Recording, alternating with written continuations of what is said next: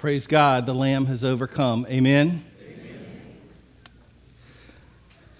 This morning we're going to be reading from the Gospel of John in chapter 18, verses 1 through 4.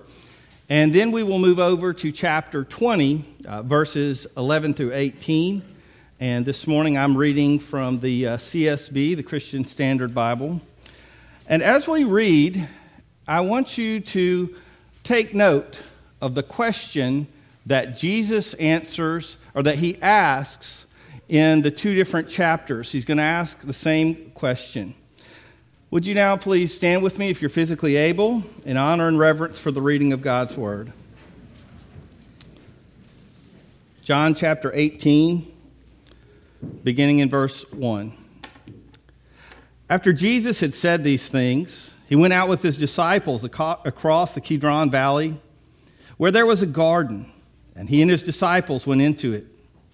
Judas, who betrayed him, also knew the place, because Jesus often met there with his disciples. So Judas took a company of soldiers, and some officials from the chief priests and the Pharisees came there with lanterns, torches, and weapons.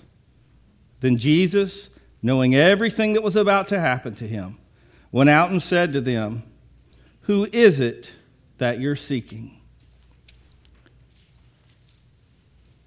And then in chapter 20, beginning in verse 11, and this is now Easter morning. But Mary stood outside the tomb crying. As she was crying, she stopped to look into the tomb. She saw two angels in white sitting where Jesus' body had been lying, one at the head, the other at the feet. And they said to her, "Woman, why are you crying?" "Because they've taken away my Lord," she told them, "and I don't know where they've put him." Having said this, she turned around and saw Jesus standing there, but she did not know it was Jesus. "Woman," Jesus said to her, "why are you crying? Who is it that you're seeking?" "Supposing he was the gardener," she replied, "Sir, if you've carried him away, tell me where you've put him, and I will take him away." Jesus said to her, "Mary." Turning around, she said to him in Aramaic, "Rabboni," which means teacher. "Do not cling to me," Jesus told her, "since I have not yet ascended to the Father. But go to my brothers and tell them that I am ascending to my Father and your Father, to my God and your God." And Mary Magdalene went and announced to the disciples, "I have seen the Lord." And she told them what he had said to her. Let's pray. Heavenly Father, we thank you for your word, that it speaks powerfully to all of us. Father, just as your Spirit has led us to this point, as we have prayed and sang and listened and fellowshipped and done all these other things to worship you, Father, now as your word is read and proclaimed, God, may your Holy Spirit be active and at work in our hearts, and may we be open and sensitive to what you have to say to us and how you want to change us to make us more like Jesus. Thank you for your love and for your Son, and it's in his name that we pray. Amen. You can be seated.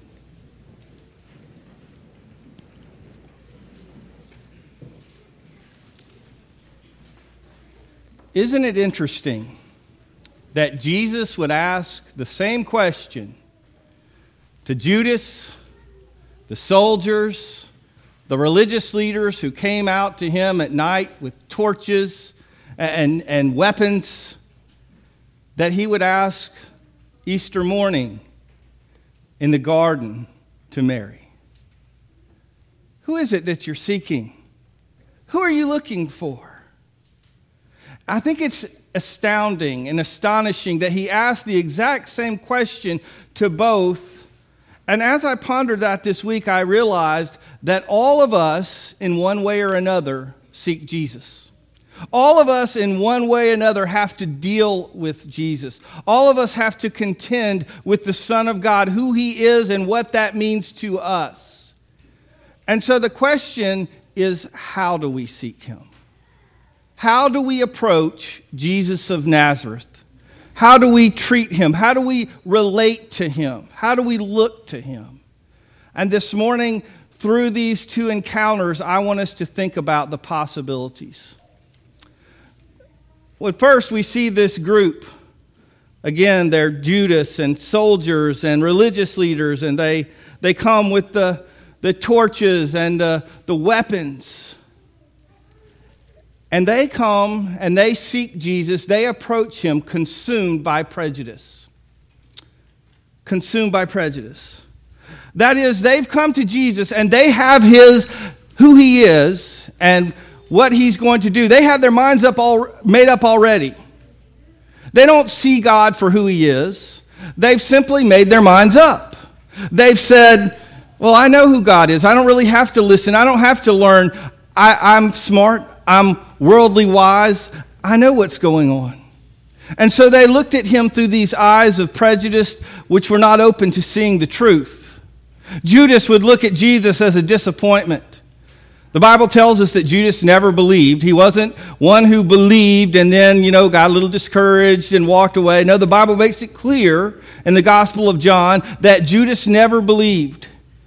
He'd been riding along, enjoying the crowds, enjoying the money that he was pilfering, enjoying the attention and fame that came along with being one in the inner circle of Jesus' disciples. But Judas had decided it was time to get off the train.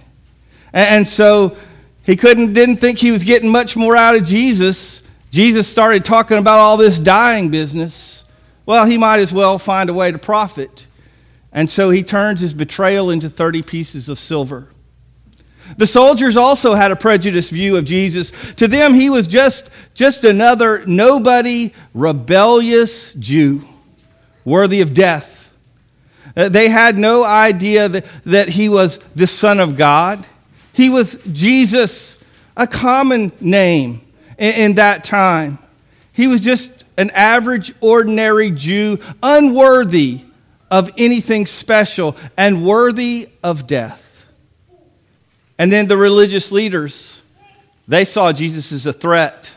In their minds, they did not see goodness and love and salvation. They saw a threat to who they really were. And so every single one of them saw Jesus through these eyes of prejudice. They had their own mindset and their own makeup.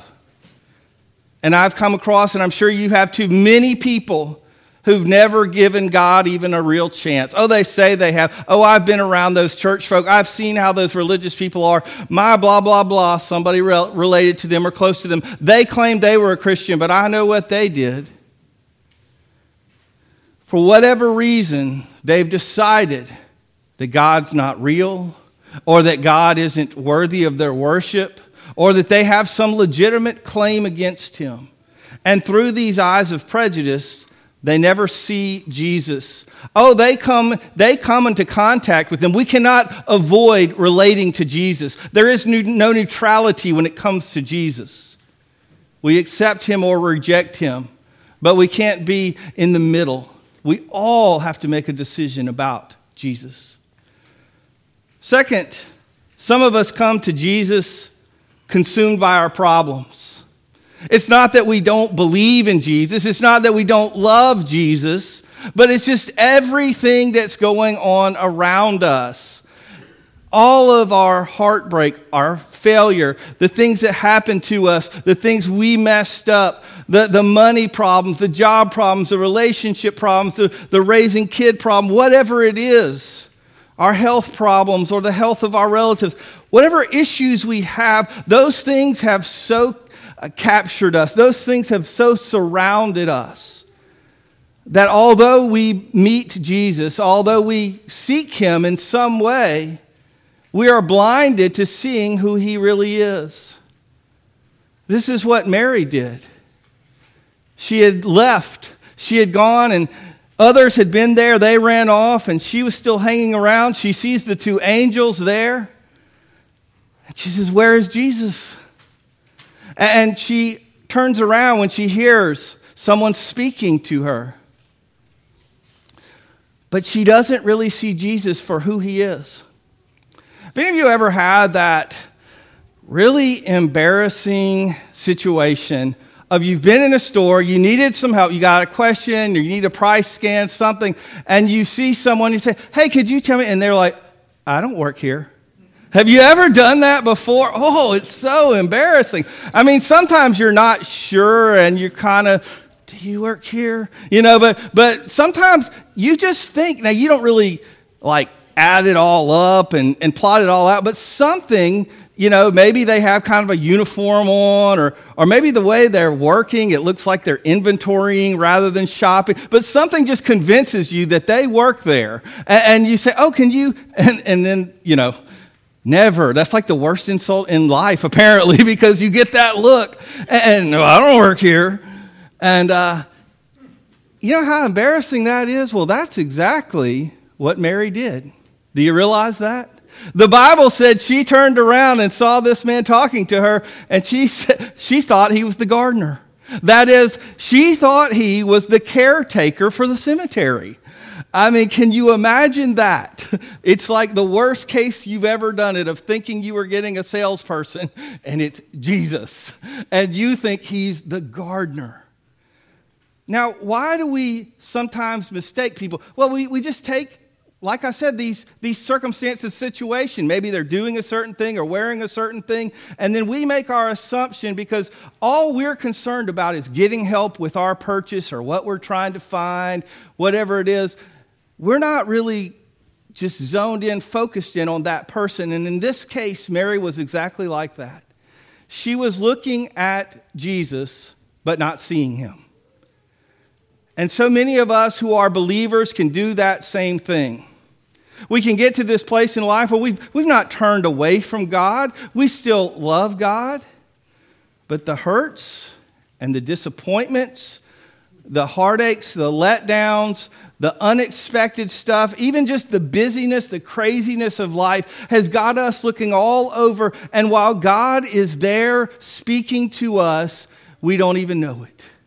We're oblivious to the fact that God, the resurrected Lord Jesus, that his Holy Spirit is working in our lives and speaking, and we miss it because we're consumed with all these other things.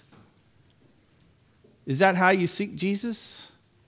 Do you seek him with prejudice, clouded by, consumed by it, or maybe confused by the problems of your life? Or maybe do you see Jesus and seek him captivated by his presence? You see, once Mary actually got it, she was captivated. When you think of captivated, what captivates you? So we may hope that that special someone in our life is captivated, or you may hope to be captivated by someone. Some of us have watched an athlete, and we say, "Oh, we're captivated." Whoever your favorite athlete is. Maybe it was something, an experience that's so great, which you just can't even let go. All you want to do is hold on to it. And that's why Jesus had to say to her, "Don't cling to me, Mary. I have not yet left. I have not yet ascended and gone to the Father." In other words, Jesus said, if you hold on to me as tight and as long as you want to, I'll never finish my job here on earth, Mary. I got to go. You got to tell the disciples that you've seen me. Because she literally threw herself at Jesus. She was captivated by him. If you're a believer, I'm going to say that there was at least one point in your life when you were captivated by Jesus, where you were in awe of him, where nothing else mattered. You couldn't be distracted. You couldn't be shaken. You wouldn't waver, because when you realized the depth of your sin and the greatness of his grace, the beauty and glory of Jesus captivated you. And this is how we are supposed to come to Jesus. This is how, when we have not been distorted by our own prejudices or confused by our own problems, when we really see Jesus for who he is, we are captivated. And if we're not seeing Jesus for who he is, I'm going to say that our problems or our prejudices are what's blinding us. I find humor in really, really silly things sometimes, really strange things. I mean, give me a Laffy Taffy, I'll laugh all day. You know, I love little corny jokes, and then I see things that aren't jokes, and I'll just laugh. And I don't know what it is, but I'm going to tell you, there's a sprinkler system. I won't say whose it is, but in our neighborhood, and it just makes me laugh because every day it's on at the same time. You know, the monsoons we had a couple weeks ago, there that morning I'm driving past and the flooded yard is being sprinkled. More water is going on it. Why is that? It's because that sprinkler doesn't think, right? That sprinkler does just what it's used to doing. It's set on a timer, I'm sure, to go off and sprinkle every day at the same time. And you know, if that means it is nurturing the parched and dry ground, or if it's adding to the lake. Either way, that's what that sprinkler does. We're kind of like that, I think. We get so used to what we consider natural ways of living, like life without God. I mean, as believers, those of us who are believers here today, we would say we believe in God and he can do anything and everything, but yet we build our lives around the natural. We build our lives assuming that nothing that cannot be explained is going to happen. And so it's so easy for us to miss when God breaks through the natural with the supernatural. And that's when we need to realize that as creator of the universe, the one who designed and the one who created the laws and then goes above and beyond them, we need to understand that to God, the supernatural is natural. And if we are his people, we should not be shocked. We should not be surprised. We should just be saying, yes, Lord, I knew that you're a God of miracles. Yes, Lord, I know that you're a God who breaks through. I know that you're a God who sees me in my average, ordinary life, and you do the extraordinary. I believe that just as Jesus met Mary in that cemetery, that garden, whatever you want to call it that day, Jesus can and will meet you at school, at work, in your home, at the ball field, at the hospital. Jesus can meet you anywhere. Jesus will meet you. But will you even see him?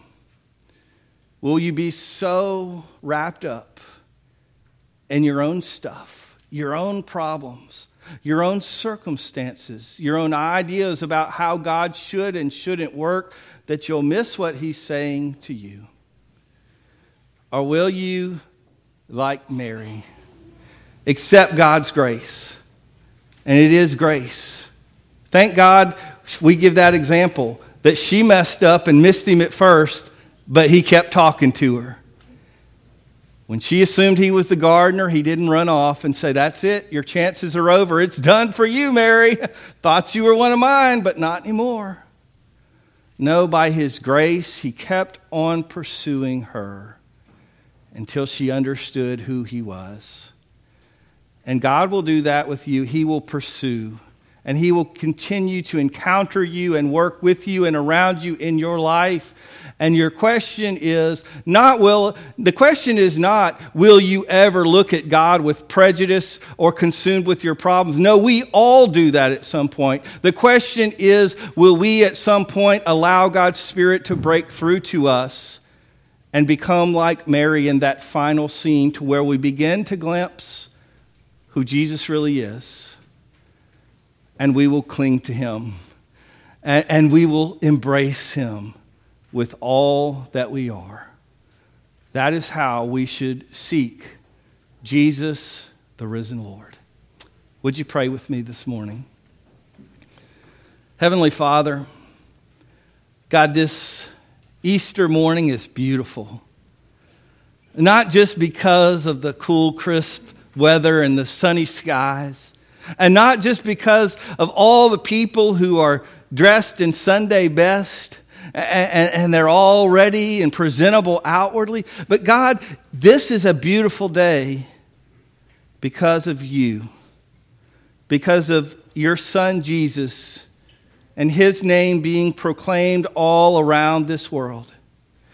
And some of us, maybe somebody here or listening online, has never really heard about Jesus and what he's done, and today is the day that they accept him.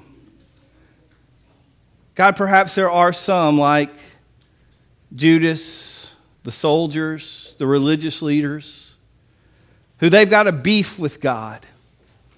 They're angry at God. They're full of animosity toward him. And Lord, today is the day, God, that your Holy Spirit is wooing them to put away that anger and to embrace his grace. God, some of us who are believers, we've gotten far from you. And today, Lord, we need, like Mary, to do nothing more than to lunge for you, to reach for you, to embrace you in all that you are, God, so that you may direct our paths just as Jesus sent Mary on her way.